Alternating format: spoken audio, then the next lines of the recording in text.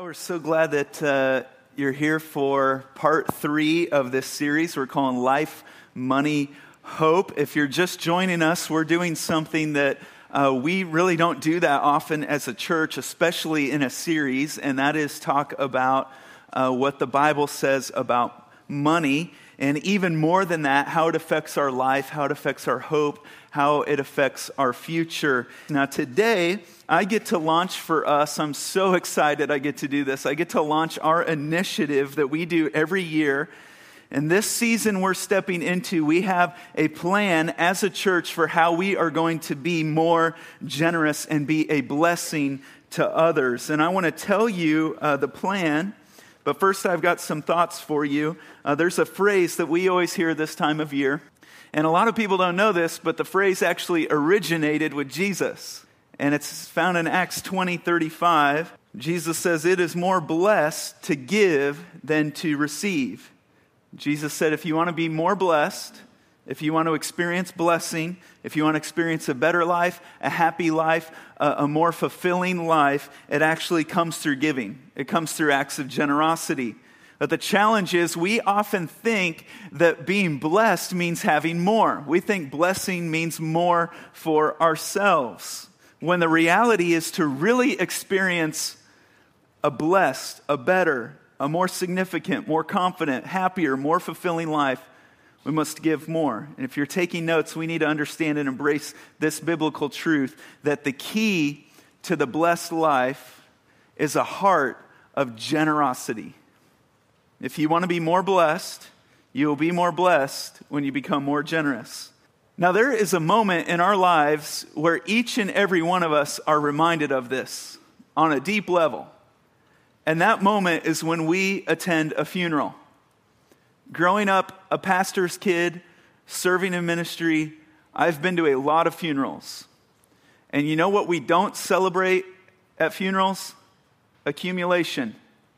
There's pictures of people, not pictures of stuff. We read off the wonderful, generous, selfless things they did in their life. We don't read off bank numbers. Never been to a funeral where there was a bank number report. What do? We celebrate how much of a life was given away. And the more of the life was given away, the more selfless, the more generous they were, the more honored they were, a better legacy that they left, and you can see it, the stronger that their family is. And we notice that the more selfless and generous a person was, the more blessed they were. Proverbs 11:24 through 25 is going to put it this way: one man gives freely, what happens to him? Yet he gains even more. Another withholds unduly, what happens to him? Comes to poverty. A generous man will prosper. He who refreshes others will himself be refreshed. I love that line. If you need to be refreshed, I don't know how many times in my life where I've been in a funk, I've been down, the thing that snapped me out of it is give something away.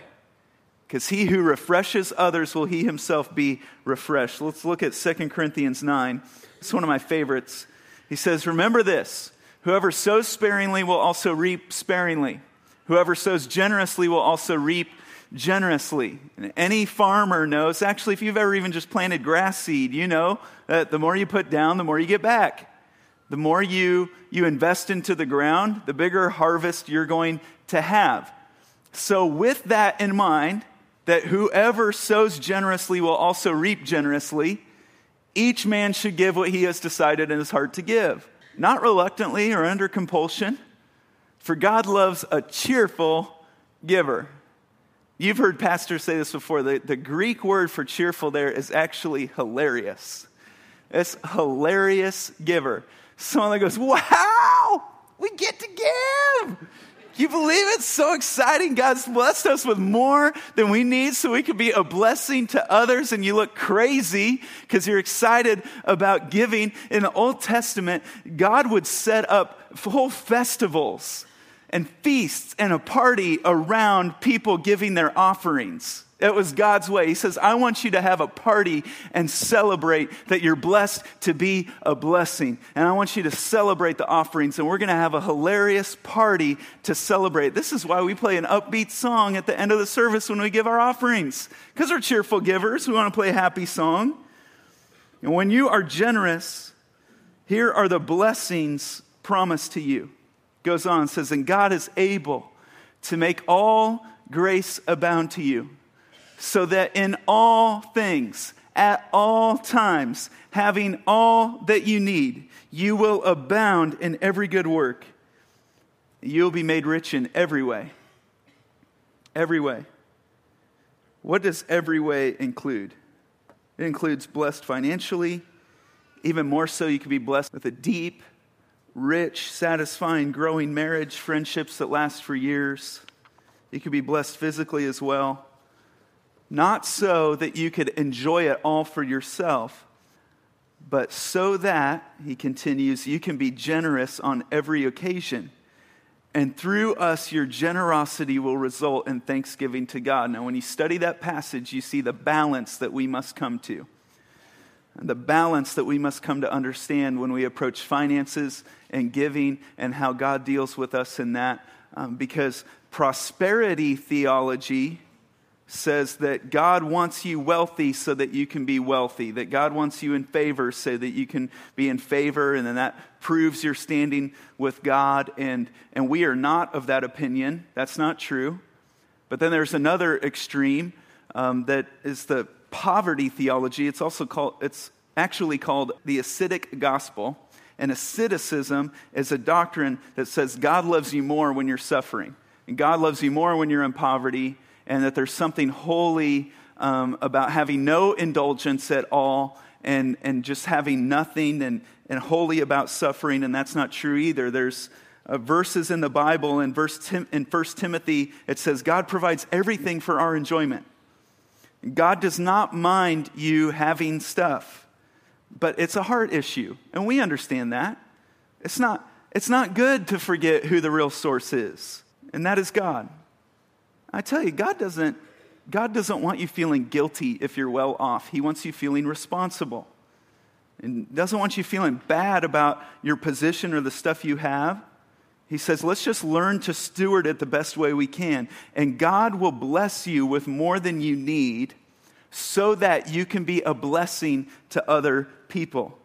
And we try very hard as a church to demonstrate that you can trust us with more than we need, because we'll try to be the best blessing we can. So all year long, our church, our congregation, brings the tithe, a tenth, 10% of what we make. And God set that up. The church didn't invent that. God set that up. He set that up before the law. It was confirmed in the law, and it's confirmed throughout Scripture. And in fact, it's the only thing that God says that you can test him with.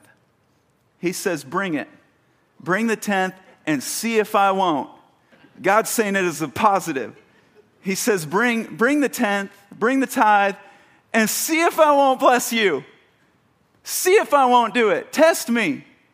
Have you ever tried? Have you ever tested him on it? He says, bring it. He says, I'll show you that 90% with me is better than 100% without me.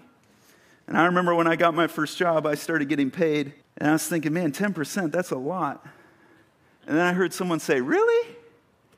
Because I thought the 90% he let me keep was a lot.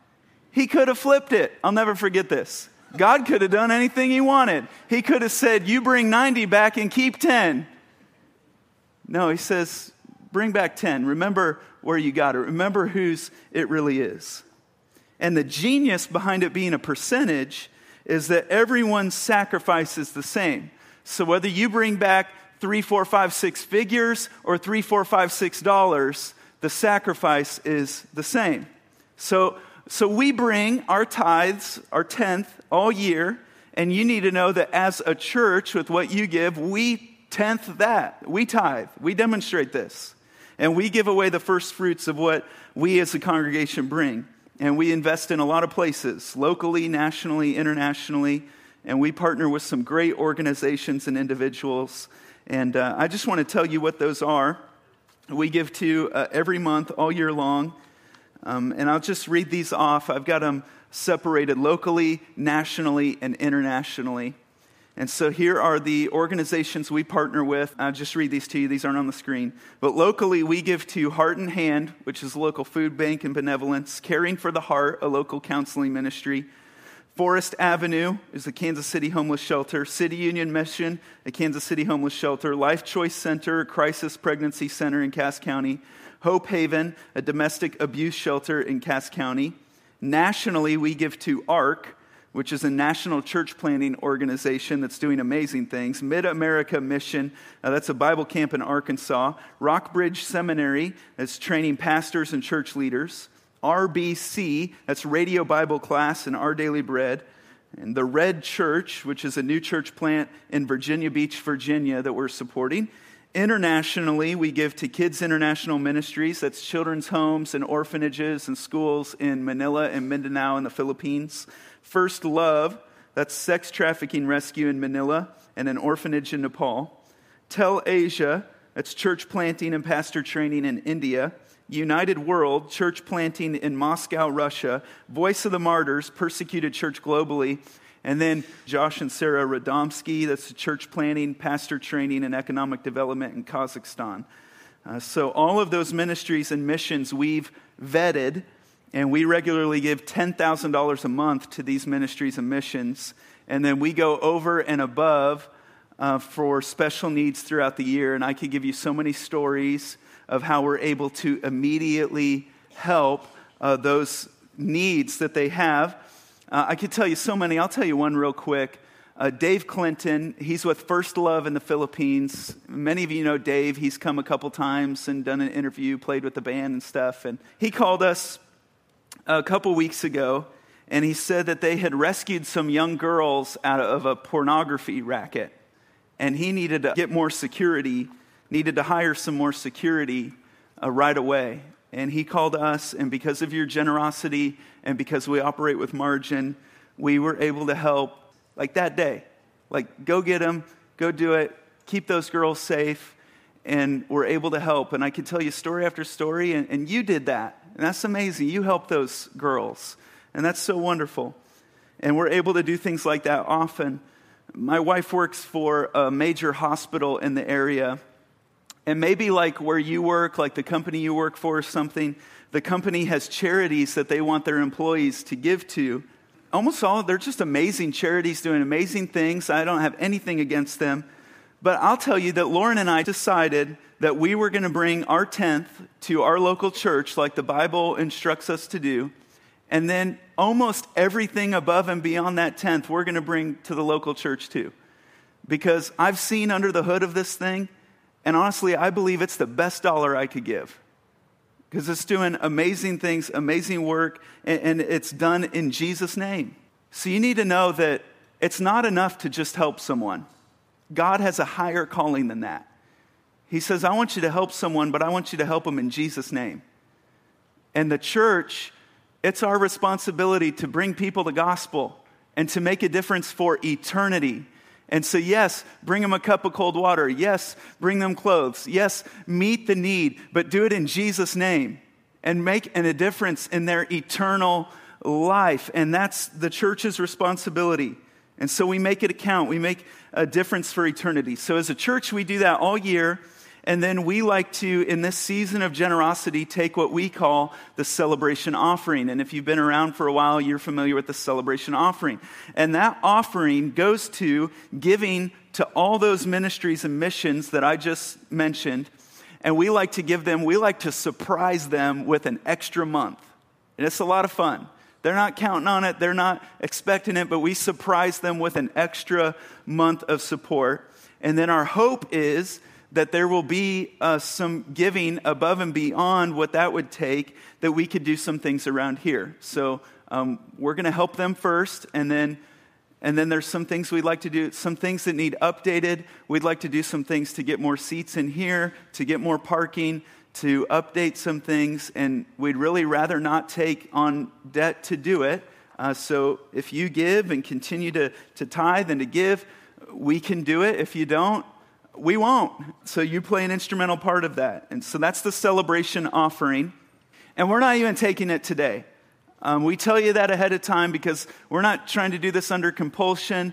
I'm telling you this ahead of time. So you just think about it, and you can give whatever you've decided in your heart to give. The first time we'll take that offering is at the night of worship. That's going to be an incredible night, November 20th. at 5 o'clock, and then you could give to the celebration offering throughout the end of the year. Just designate your giving online or on a check or whatever to that. And so that's the celebration offering. I hope that's super clear.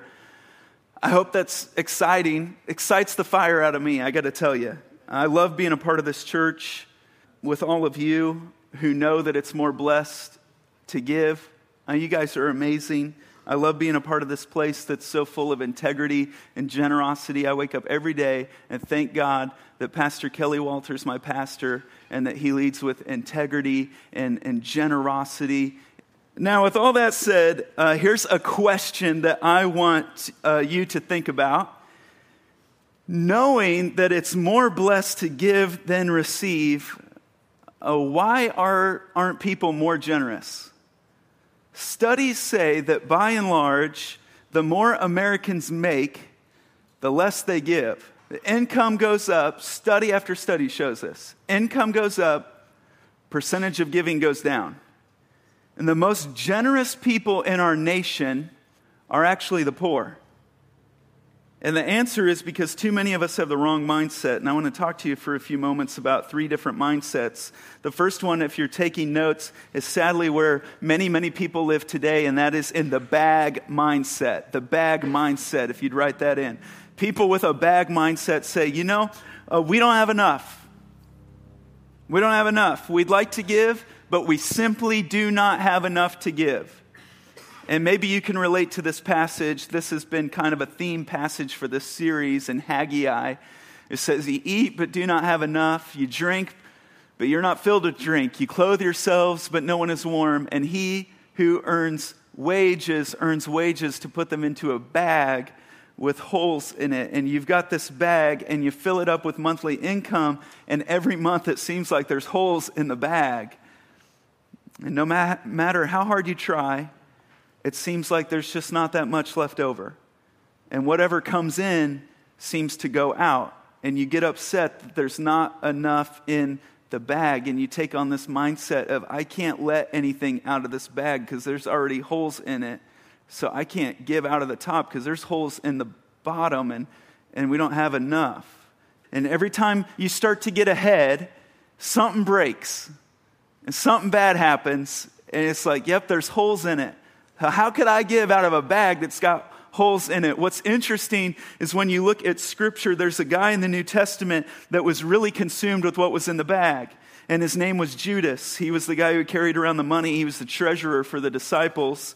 And he was so consumed with what was in the bag, even so much that when an immoral woman who Jesus saved, when she came, her act of worship was she broke open a bottle of perfume that was worth about 1 year's wages. And the disciples, including Judas, and I can only imagine led by Judas, scoffed. And they said, no, what are you doing? All the money. He was so consumed with what was in the bag. So consumed that he betrayed Jesus because of his bag mindset. And he betrayed Jesus for 30 pieces of silver in a little bag. And the same thing people do today, and people don't give today. And Scripture says that the tithe belongs to God, and people don't do that today because they're more concerned with what's in the bag than they are with obeying God and honoring God.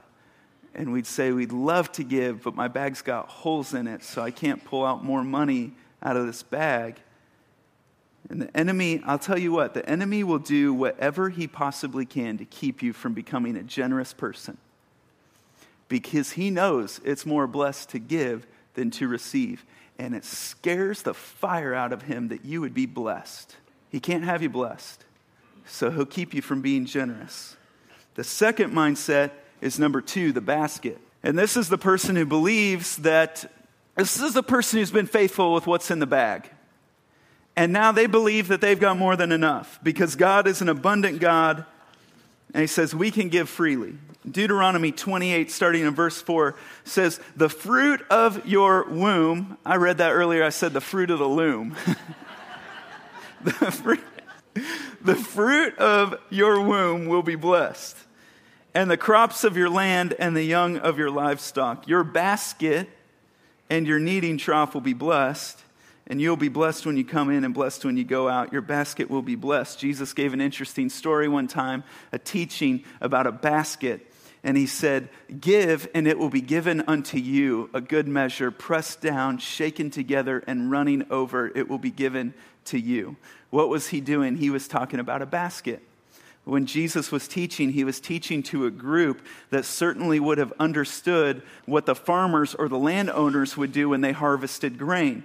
So once they had a lot of grain, there would be two kinds of people that would come and fill the baskets. There were the day laborers, those who would work for money, and when they would fill the baskets, they wouldn't fill them up all the way because they had to carry them back. And they didn't want to work too hard, so they wouldn't shake it down. They wouldn't press it down. They'd fill it up maybe 2/3 of the way so they could carry it back and not work too hard. There were other people who didn't have much, and the master would be so generous that the landowner would say at the end of the day, you're welcome to come bring your baskets and have what is left over. So these people were very hungry, and how do you think they would fill up the basket?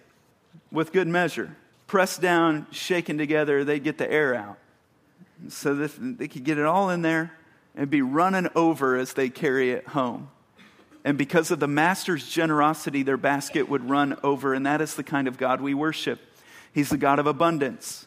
That when we are faithful with little and we're faithful with what's in the bag, he can trust us with more. Jesus fed 5,000 out of what? Out of a boy's basket. There kept being more. And the story says that once it was all done, there were baskets left over. Now, I pray that God will stretch your faith out of the bag mindset into the basket mindset, which is a mindset that knows that I serve a God who's more than enough. And if I honor him, and if I honor him and I'm faithful to him with this and honor him with little, there will be more than enough. And you can say, you know what, we have more than we need. We really do. We have way more than we need.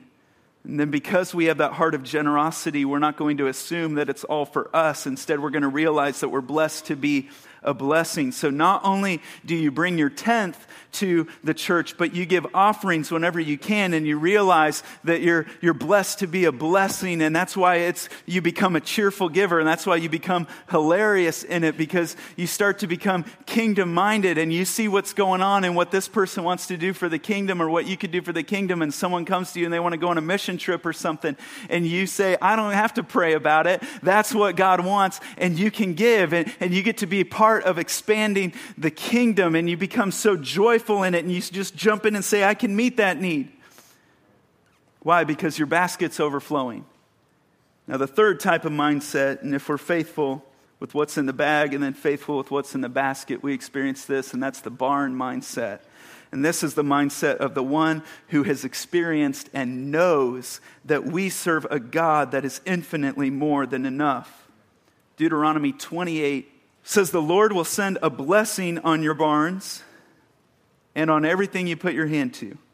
The Lord your God will bless you in the land he is giving you. So imagine this. Imagine you are faithful with what's in the bag, and then you're faithful with what's in the basket. And then one day, it's like God gives you barns that are overflowing. Joseph experienced this in the Old Testament. Joseph was, you know his story. He was abandoned by his brothers, and he was in the pit, but he was faithful to God in the pit. And then he ended up in prison, but he was faithful to God in the prison. And then God established him in a palace, and he was faithful to God in the palace. And they were in a time of plenty, and he was faithful with what God had given them. So when a famine swept over the land, he says, I got barns that are overflowing, and he was able to feed all of Egypt because his barns were overflowing. When you're faithful to God, he will use you to bless many because your barns will be overflowing. Here's the deal, though. God wants to know how much he can bless you with. Are you going to be a bag person? It says, no, there's not enough. Are you going to be a basket person who's been faithful and their basket's overflowing? They realize that they're blessed to be a blessing. Or will you have even such great faith that you're going to say, you know, this stuff, none of it's really for me, and I'm going to give generously because I have a barn mindset and I serve a God who is my source, and he is infinitely more than enough. God wants to know how much he can bless you with. Luke 16 says, Whoever can be trusted with very little, what's in the bag, can also be trusted with much, what's in the barn. And whoever is dishonest with very little, the bag, will be dishonest with much. So if you have not been trustworthy in handling worldly wealth, who will trust you with the true riches? You ever play that game where you think about what you'd do if you had $1 million? Man, if we won the lottery, this is what we would do. Well, I can tell you exactly what I would do and what you would do with $1 million.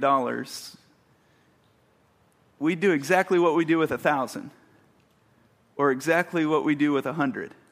Because whoever is dishonest with very little will be dishonest with much. Who's ever trusted with very little can be trusted with much. What's amazing is I will get to find out one day what I did with $1 million. I'll be able to look over my life and say, that's what I did with $1 million. I'll just have done it with very little chunks at a time. So what are you going to do?